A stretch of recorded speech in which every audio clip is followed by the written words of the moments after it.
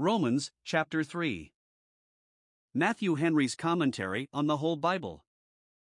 An exposition, with practical observations, of the Epistle of St. Paul to the Romans. Chapter 3. The Apostle, in this chapter, carries on his discourse concerning justification. He had already proved the guilt both of Gentiles and Jews.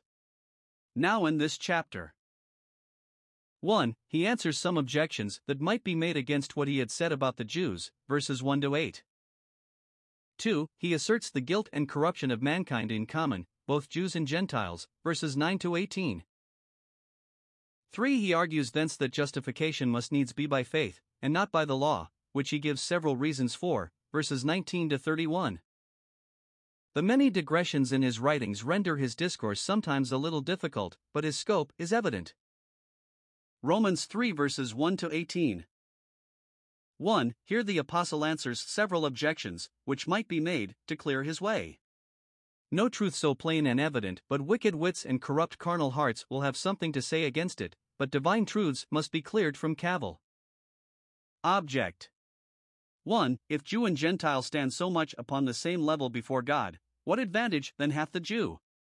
Hath not God often spoken with a great deal of respect for the Jews, as a nonsuch people, Deuteronomy 33 verse 29, a holy nation, a peculiar treasure, the seed of Abraham his friend? Did not he institute circumcision as a badge of their church membership, and a seal of their covenant relation to God? Now does not this leveling doctrine deny them all such prerogatives, and reflect dishonor upon the ordinance of circumcision, as a fruitless insignificant thing? Answer. The Jews are, notwithstanding this, a people greatly privileged and honored, have great means and helps, though these be not infallibly saving, verse 2 much every way. The door is open to the Gentiles as well as the Jews, but the Jews have a fairer way up to this door, by reason of their church privileges, which are not to be undervalued, though many that have them perish eternally for not improving them. He reckons up many of the Jews' privileges, Romans 9 verses 4 and 5, here he mentions but one, which is indeed in star omnium equivalent to all, that unto them were committed the oracles of God, that is, the scriptures of the Old Testament, especially the law of Moses, which is called the lively oracles, Acts 7 verse 38, and those types, promises, and prophecies, which relate to Christ and the gospel. The scriptures are the oracles of God, they are a divine revelation, they come from heaven, are of infallible truth, and of eternal consequence as oracles. The Septuagint call the Urim and Thummim the logia the oracles. The scripture is our breastplate of judgment. We must have recourse to the law and to the testimony, as to an oracle. The gospel is called the oracles of God, Hebrews 5 verse 12, 1 Peter 4 verse 11. Now these oracles were committed to the Jews, the Old Testament was written in their language, Moses and the prophets were of their nation, lived among them, preached and wrote primarily to and for the Jews. They were committed to them as trustees for succeeding ages and churches. The Old Testament was deposited in their hands, to be carefully preserved pure and uncorrupt, and so transmitted down to posterity. The Jews were the Christians' library keepers, were entrusted with that sacred treasure for their own use and benefit in the first place, and then for the advantage of the world, and, in preserving the letter of the Scripture, they were very faithful to their trust, did not lose one iota or tittle, in which we are to acknowledge God's gracious care and providence. The Jews had the means of salvation, but they had not the monopoly of salvation. Now this he mentions with a chiefly, proton men garthus, was their prime and principal privilege. The enjoyment of God's word and ordinances is the chief happiness of a people, is to be put in the imprimis of their advantages, Deuteronomy 4 verse 8, 33 verse 3, Psalm 147 verse 20. Object. 2. Against what he had said of the advantages the Jews had in the lively oracles, some might object the unbelief of many of them. To what purpose were the oracles of God committed to them, when so many of them, notwithstanding these oracles, continued strangers to Christ and enemies to his gospel? Some did not believe, verse 3. Answer.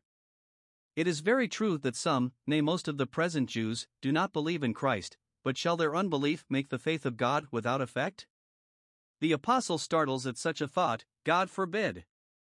The infidelity and obstinacy of the Jews could not invalidate and overthrow those prophecies of the Messiah which were contained in the oracles committed to them. Christ will be glorious, though Israel be not gathered, Isaiah 49 verse 5. God's words shall be accomplished, his purposes performed, and all his ends answered, though there be a generation that by their unbelief go about to make God a liar.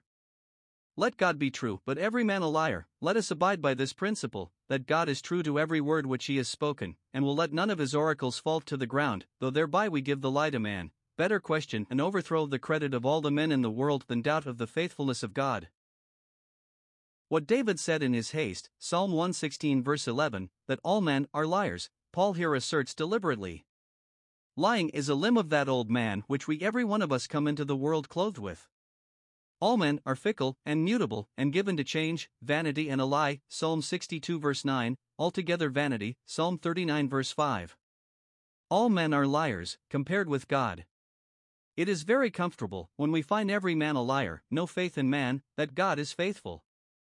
When they speak vanity, every one with his neighbor, it is very comfortable to think that the words of the Lord are pure words, Psalm 12 verses 2 and 6.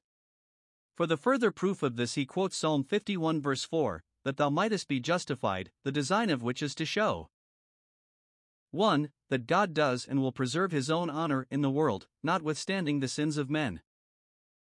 2. That it is our duty, in all our conclusions concerning ourselves and others, to justify God and to assert and maintain his justice, truth, and goodness, however it goes.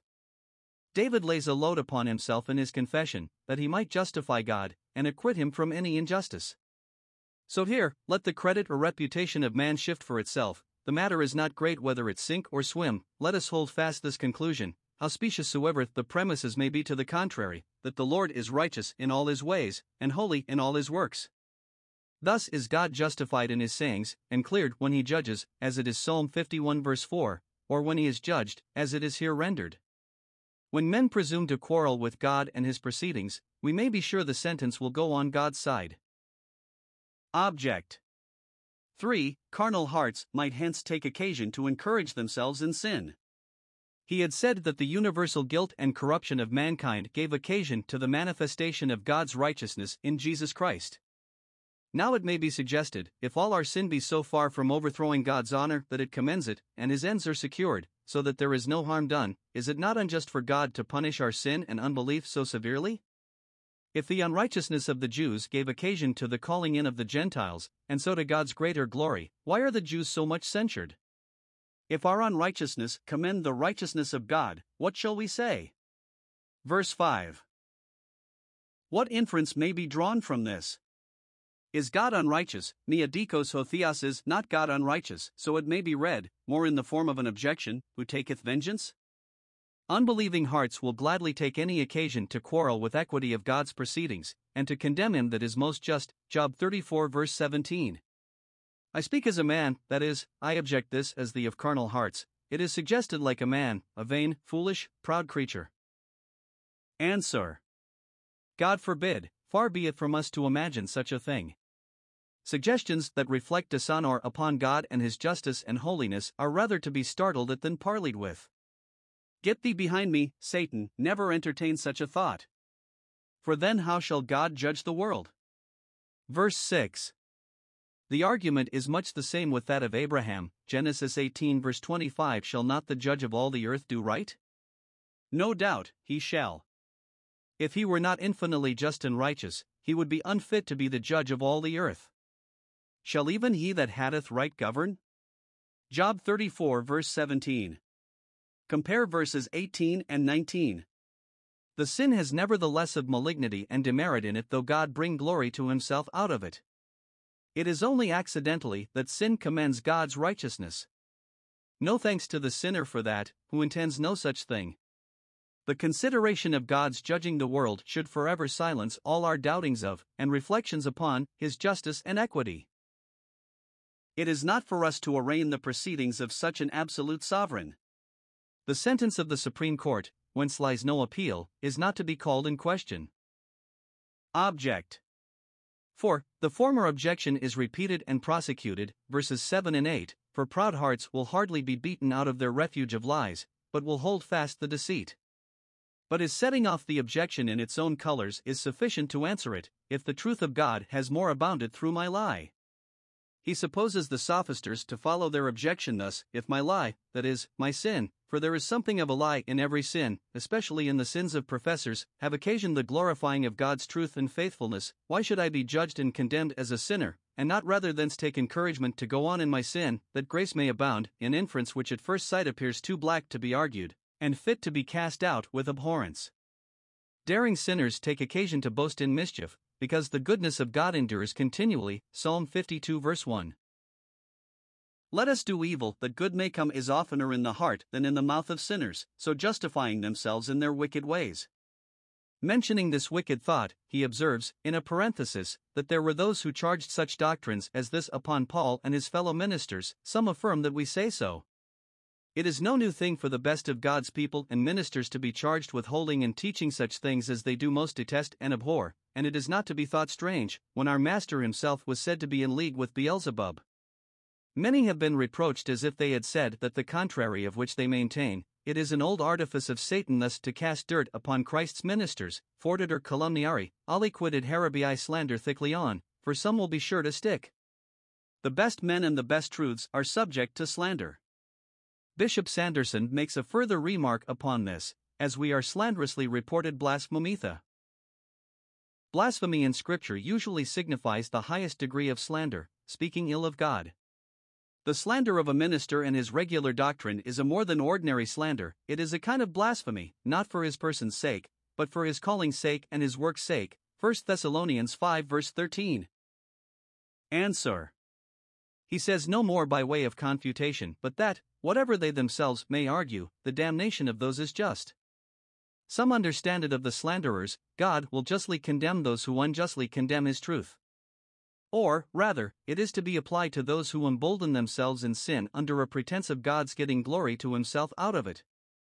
Those who deliberately do evil that good may come of it will be so far from escaping, under the shelter of that excuse, that it will rather justify their damnation, and render them the more inexcusable, for sinning upon such a surmise, and in such a confidence, argues a great deal both of the wit and of the will, and the sin. A wicked will deliberately to choose the evil, and a wicked wit to palliate it with the pretense of good arising from it. Therefore their damnation is just, and, whatever excuses of this kind they may now please themselves with, they will none of them stand good in the great day, but God will be justified in his proceedings, and all flesh, even the proud flesh that now lifts up itself against him, shall be silent before him. Some think Paul herein refers to the approaching ruin of the Jewish church and nation, which their obstinacy and self-justification in their unbelief hastened upon them apace.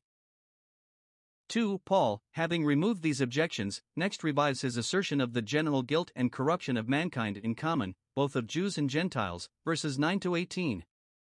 Are we better than they, we Jews, to whom were committed the oracles of God? Does this recommend us to God, or will this justify us? No, by no means. Or, are we Christians, Jews and Gentiles, so much better antecedently than the unbelieving part as to have merited God's grace? Alas! No, before free grace made the difference, those of us that had been Jews and those that had been Gentiles were all alike corrupted. They are all under sin. Under the guilt of sin, under it as under a sentence, under it as under a bond, by which they are bound over to eternal ruin and damnation, under it as under a burden, Psalm 38 verse 4, that will sink them to the lowest hell. We are guilty before God, verse 19. Under the government and dominion of sin, under it as under a tyrant and cruel taskmaster, enslaved to it, under it as under a yoke, under the power of it, sold to work wickedness.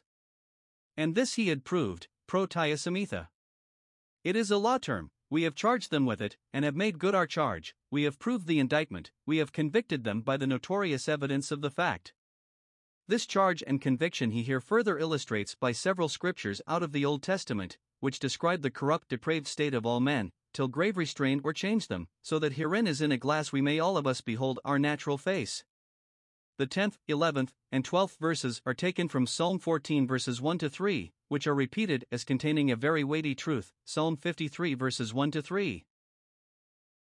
The rest that follows here is found in the Septuagint translation of the 14th Psalm, which some think the Apostle chooses to follow as better known, but I rather think that Paul took these passages from other places of Scripture here referred to, but in later copies of the Septuagint they were all added in Psalm 14 from this discourse of Paul.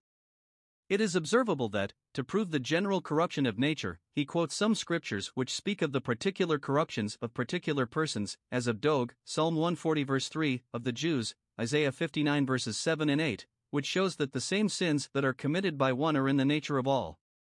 The times of David and Isaiah were some of the better times, and yet to their days he refers. What is said Psalm 14 is expressly spoken of all the children of men, and that upon a particular view and inspection made by God himself. The Lord looked down, as upon the old world, Genesis 6 verse 5. And this judgment of God was according to truth. He who, when he himself had made all, looked upon everything that he had made, and behold all was very good, now that man had marred all, looked, and behold all was very bad. Let us take a view of the particulars. Observe. 1. That which is habitual, which is twofold. 1. An habitual defect of everything that is good. 1. There is none righteous, none that has an honest good principle of virtue, or is governed by such a principle, none that retains anything of that image of God, consisting in righteousness, wherein man was created, no, not one, implying that, if there had been but one, God would have found him out. When all the world was corrupt, God had his eye upon one righteous Noah. Even those who through grace are justified and sanctified were none of them righteous by nature. No righteousness is born with us. The man after God's own heart owns himself, conceived in sin. 2. There is none that understandeth, verse 11. The fault lies in the corruption of the understanding, that is blinded, depraved, perverted. Religion and righteousness have so much reason on their side that if people had but any understanding they would be better and do better. But they do not understand. Sinners are fools. 3. None that seeketh after God, that is, none that has any regard to God, any desire after him. Those may justly be reckoned to have no understanding that do not seek after God. The carnal mind is so far from seeking after God that really it is enmity against him. 4. They are together become unprofitable, verse 12. Those that have forsaken God soon grow good for nothing, useless burdens of the earth. Those that are in a state of sin are the most unprofitable creatures under the sun, for it follows. 5. There is none that doeth good, no, not a just man upon the earth, that doeth good, and sinneth not, Ecclesiastes 7 verse 23. Even in those actions of sinners that have some goodness in them there is a fundamental error in the principle and end, so that it may be said, there is none that doeth good. Malum orator ex qualibet defect very defect is the source of evil. 2. An habitual defection to everything that is evil, they are all gone out of the way. No wonder that those miss the right way who do not seek after God, the highest end. God made man in the way, set him in right, but he hath forsaken it. The corruption of mankind is an apostasy. 2. That which is actual. And what good can be expected from such a degenerate race? He instances 1. In their words, verses 13 and 14, in three things particularly. 1. Cruelty, their throat is an open sepulchre, ready to swallow up the poor and innocent, waiting an opportunity to do mischief, like the old serpent seeking to devour, whose name is Abaddon and Apollyon, the destroyer. And when they do not openly avow this cruelty, and vent it publicly, yet they are underhand intending mischief, the poison of asps is under their lips, James 3 verse 8, the most venomous and incurable poison, with which they blast the good name of their neighbor by reproaches, and aim at his life by false witness. These passages are borrowed from Psalm 5 verse 9 and 140:3. 2. Cheating, with their tongues they have used deceit. Herein they show themselves the devil's children, for he is a liar, and the father of lies. They have used it, it intimates that they make a trade of lying, it is their constant practice, especially belying the ways and people of God. 3. Cursing, reflecting upon God, and blaspheming his holy name, wishing evil to their brethren, their mouth is full of cursing and bitterness. This is mentioned as one of the great sins of the tongue, James 3 verse 9. But those that thus love cursing shall have enough of it, Psalm 109 verses 17-19. How many, who are called Christians, do by these sin evince that they are still under the reign and dominion of sin, still in the condition that they were born in? 2. In their ways, verses 15-17 their feet are swift to shed blood, that is, they are very industrious to compass any cruel design, ready to lay hold of all such opportunities. Wherever they go, destruction and misery go along with them. These are their companions: destruction and misery to the people of God, to the country and neighborhood where they live, to the land and nation, and to themselves at last. Besides the destruction and misery that are at the end of their ways, death is the end of these things. Destruction and misery are in their ways. Their sin is its own punishment. A man needs no more to make him miserable than to be a slave to his sins, and the way of peace have they not known, that is, they know not how to preserve peace with others, nor how to obtain peace for themselves. They may talk of peace, such a peace as is in the devil's palace, while he keeps it, but they are strangers to all true peace. They know not the things that belong to their peace. These are quoted from Proverbs 1 verse 16, Isaiah 59 verses 7 and 8. 3. The root of all this we have, there is no fear of God before their eyes, verse 18. The fear of God is here put for all practical religion, which consists in an awful and serious regard to the word and will of God as our rule, to the honor and glory of God as our end. Wicked people have not this before their eyes, that is, they do not steer by it, they are governed by other rules, aim at other ends. This is quoted from Psalm 36 verse 1. Where no fear of God is, no good is to be expected. The fear of God would lay a restraint upon our spirits, and keep them right, Nehemiah 5 verse 15. When once fear is cast off, prayer is restrained, Job 15 verse 4, and then all goes to wreck and ruin quickly. So that we have here a short account of the general depravity and corruption of mankind, and may say, O Adam, what hast thou done? God made man upright, but thus he hath sought out many inventions. Romans 3 verses 19 to 31. From all this Paul infers that it is in vain to look for justification by the works of the law, and that it is to be had only by faith, which is the point he has been all along proving, from chapter 1 verse 17, and which he lays down, verse 28, as the summary of his discourse, with a quod erat demonstrandum which was to be demonstrated.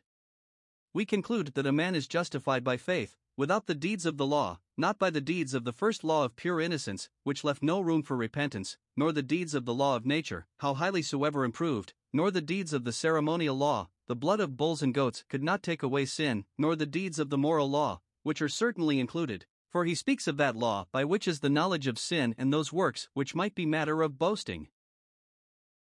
Man, in his depraved state, under the power of such corruption, could never, by any works of his own, gain acceptance with God, but it must be resolved purely into the free grace of God, given through Jesus Christ to all true believers that receive it as a free gift. If we had never sinned, our obedience to the law would have been our righteousness. Do this, and live. But having sinned, and being corrupted, nothing that we can do will atone for our former guilt. It was by their obedience to the moral law that the Pharisees looked for justification, Luke 18 verse 11. Now there are two things from which the apostle here argues, the guiltiness of man, to prove that we cannot be justified by the works of the law, and the glory of God, to prove that we must be justified by faith. 1. He argues from man's guiltiness, to show the folly of expecting justification by the works of the law. The argument is very plain: we can never be justified and saved by the law that we have broken. A convicted traitor can never come off by pleading the statute of 25 Edward III, for that law discovers his crime and condemns him. Indeed, if he had never broken it, he might have been justified by it, but now it is past that he has broken it, and there is no way of coming off but by pleading the act of indemnity, upon which he has surrendered and submitted himself, and humbly and penitently claiming the benefit of it and casting himself upon it. Now concerning the guiltiness of man. 1. He fastens it particularly upon the Jews, for they were the men that made their boast of the law, and set up for justification by it. He had quoted several scriptures out of the Old Testament to show this corruption. Now, says he, verse 19, this that the law says, it says to those who are under the law, this conviction belongs to the Jews as well as others, for it is written in their law. The Jews boasted of their being under the law, and placed a great deal of confidence in it, but, says he, the law convicts and condemns you see it does. That every mouth may be stopped, that all boasting may be silenced. See the method that God takes both in justifying and condemning. He stops every mouth. Those that are justified have their mouths stopped by a humble conviction, those that are condemned have their mouths stopped too, for they shall at last be convinced, Jude 15, and sent speechless to hell, Matthew 22 verse 12. All iniquity shall stop her mouth, Psalm 107 verse 42. 2. He extends it in general to all the world, that all the world may become guilty before God. If the world likes in wickedness, 1 John 5 verse 19, to be sure it is guilty may become guilty, that is, may be proved guilty, liable to punishment, all by nature children of wrath, Ephesians 2 verse 3. They must all plead guilty, those that stand most upon their own justification will certainly be cast. Guilty before God is a dreadful word, before an all-seeing God, that is not, nor can be, deceived in his judgment before a just and righteous judge, who will by no means clear the guilty. All are guilty, and therefore all have need of a righteousness wherein to appear before God. For all have sinned, verse 23, all are sinners by nature, by practice, and have come short of the glory of God, have failed of that which is the chief end of man. Come short, as the archer comes short of the mark, as the runner comes short of the prize, so come short, as not only not to win, but to be great losers. Come short of the glory of God. 1. Come short of glorifying God. See chapter 1 verse 21, they glorified him not as God. Man was placed at the head of the visible creation, actively to glorify that great Creator whom the inferior creatures could glorify only objectively, but man by sin comes short of this, and, instead of glorifying God, dishonors him. It is a very melancholy consideration, to look upon the children of men, who were made to glorify God, and to think how few there are that do it. 2. Come short of glorying before God. There is no boasting of innocency, if we go about to glory before God, to boast of anything we are, or have, or do, this will be an everlasting estophat. We have all sinned, and this will silence us. We may glory before men, who are short-sighted, and cannot search our hearts, who are corrupt, as we are, and well enough pleased with sin, but there is no glorying before God, who cannot endure to look upon iniquity. 3. Come short of being glorified by God. Come short of justification, or acceptance with God, which is glory begun. Come short of the holiness or sanctification which is the glorious image of God upon man, and have overthrown all hopes and expectations of being glorified with God in heaven by any righteousness of their own. It is impossible now to get to heaven in the way of spotless innocency. That passage is blocked up. There is a cherub and a flaming sword set to keep that way to the tree of life. 3. Further, to drive us off from expecting justification by the law, he ascribes this conviction to the law. Verse 24, by the law is the knowledge of sin. That law which convicts and condemns us can never justify us. The law is the straight rule, that rectum which is index sui et obliquat, which points out the right and the wrong. It is the proper use and intendment of the law to open our wound, and therefore not likely to be the remedy. That which is searching is not sanative. Those that would know sin must get the knowledge of the law in its strictness, extent, and spiritual nature. If we compare our own hearts and lives with the rule, we shall discover wherein we have turned aside. Paul makes this use of the law, chapter 7 verse 9, therefore by the deeds of the law shall no flesh be justified in his sight. Observe. 1. No flesh shall be justified, no man, no corrupted man, Genesis 6 verse 3, for that he also is flesh, sinful, and depraved, therefore not justified, because we are flesh. The corruption that remains in our nature will forever obstruct any justification by our own works, which, coming from flesh, must needs taste of the cask, Job 14 verse 4. 2. Not justified in his sight. He does not deny that justification which was by the deeds of the law in the sight of the church, they were, in their church estate, as embodied in a polity, a holy people, a nation of priests, but as the conscience stands in relation to God, in his sight, we cannot be justified by the deeds of the law. The apostle refers to Psalm 143 verse 2. 2. He argues from God's glory to prove that justification must be expected only by faith in Christ's righteousness. There is no justification by the works of the law. Must guilty man then remain eternally under wrath? Is there no hope? Is the wound become incurable because of transgression?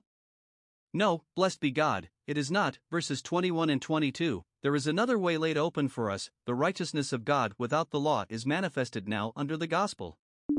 Justification may be obtained without the keeping of Moses' law, and this is called the righteousness of God, righteousness of his ordaining, and providing, and accepting righteousness which he confers upon us, as the Christian armor is called the armor of God, Ephesians 6 verse 11.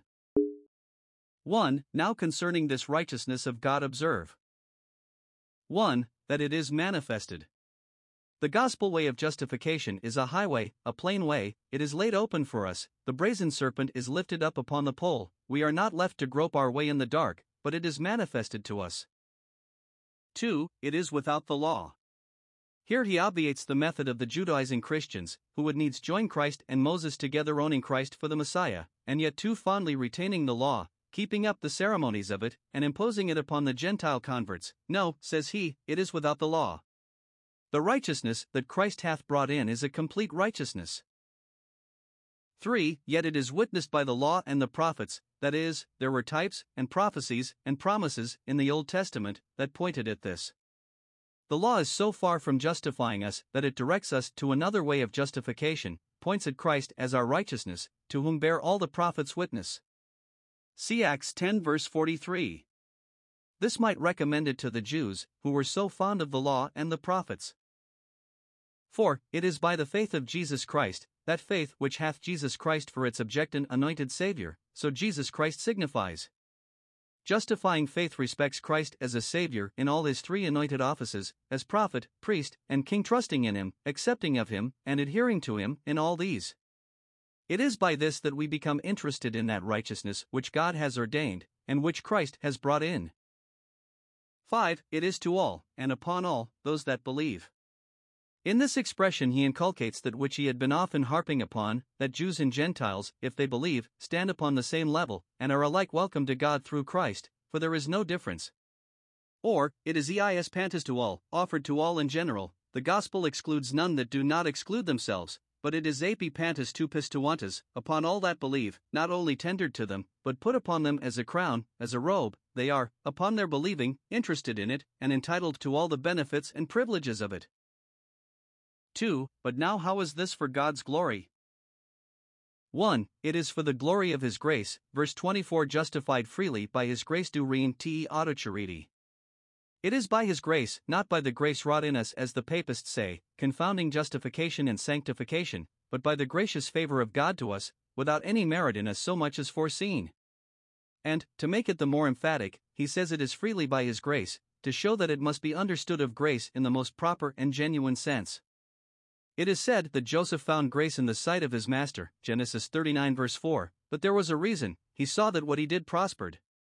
There was something in Joseph to invite that grace, but the grace of God communicated to us comes freely, it is free grace, mere mercy, nothing in us to deserve such favors. No, it is all through the redemption that is in Jesus Christ. It comes freely to us, but Christ bought it, and paid dearly for it, which yet is so ordered as not to derogate from the honor of free grace. Christ's purchase is no bar to the freeness of God's grace, for grace provided and accepted this vicarious satisfaction. 2. It is for the glory of his justice and righteousness, verses 25 and 26, whom God hath set forth to be a propitiation, etc.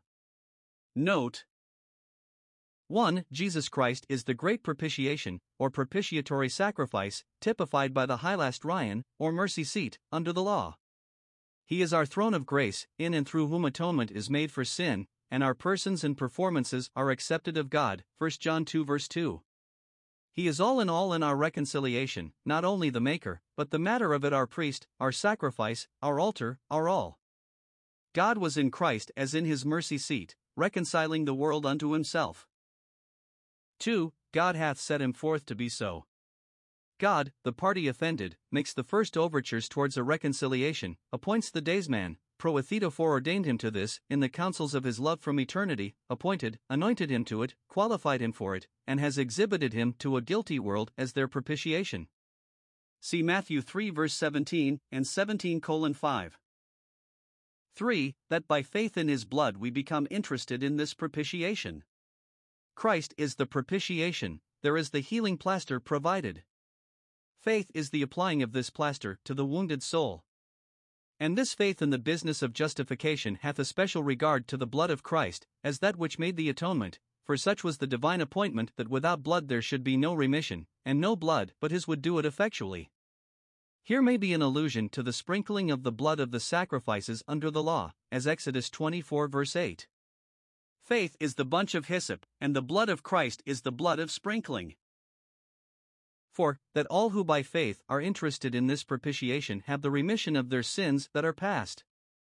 It was for this that Christ was set forth to be a propitiation, in order to remission, to which the reprieves of his patience and forbearance were a very encouraging preface. Through the forbearance of God.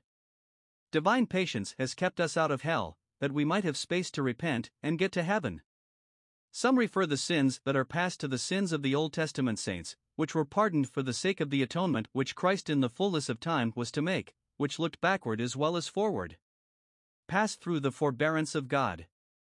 It is owing to the divine forbearance that we were not taken in the very act of sin. Several Greek copies make nte anocha to thea through the forbearance of God, to begin verse 26, and they denote two precious fruits of Christ's merit and God's grace, remission, dia te and parison for the remission, and reprieves, the forbearance of God.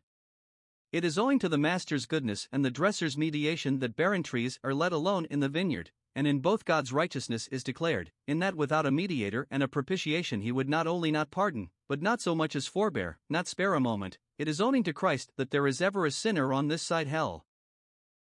5. That God does in all this declare his righteousness. This he insists upon with a great deal of emphasis, to declare, I say, at this time his righteousness. It is repeated, as that which has in it something surprising. He declares his righteousness. First, in the propitiation itself. Never was there such a demonstration of the justice and holiness of God as there was in the death of Christ. It appears that he hates sin, when nothing less than the blood of Christ would satisfy for it. Finding sin, though but imputed, upon his own Son, he did not spare him, because he had made himself sin for us, 2 Corinthians 5 verse 21.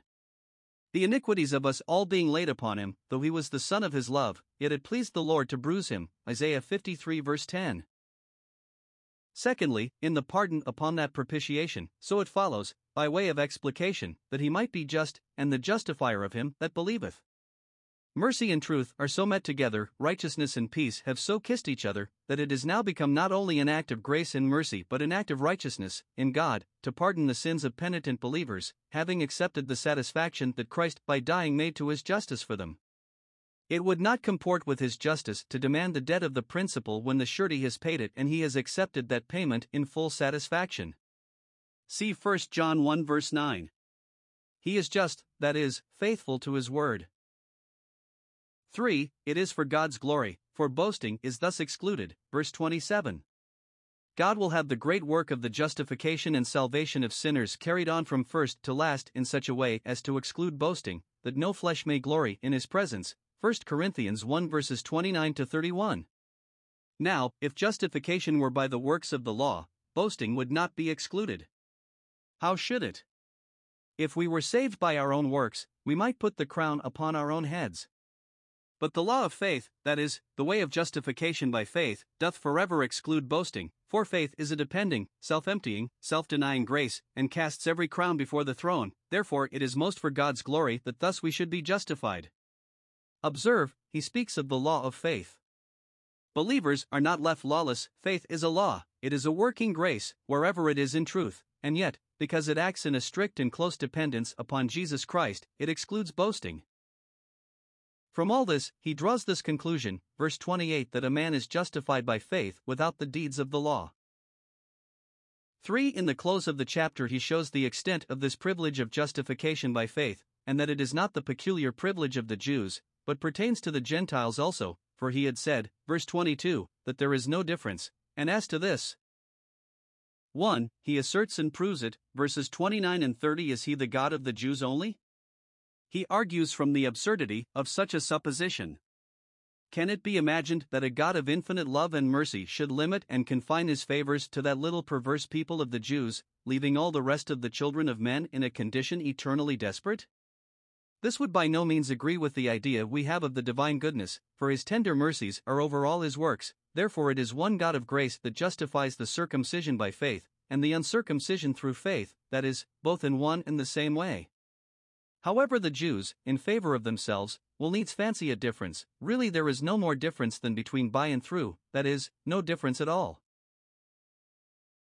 2. He obviates an objection, verse 31, as if this doctrine did nullify the law, which they knew came from God. No, says he, though we do say that the law will not justify us, yet we do not, therefore, say that it was given in vain, or is of no use to us. No, we establish the right use of the law, and secure its standing, by fixing it on the right basis.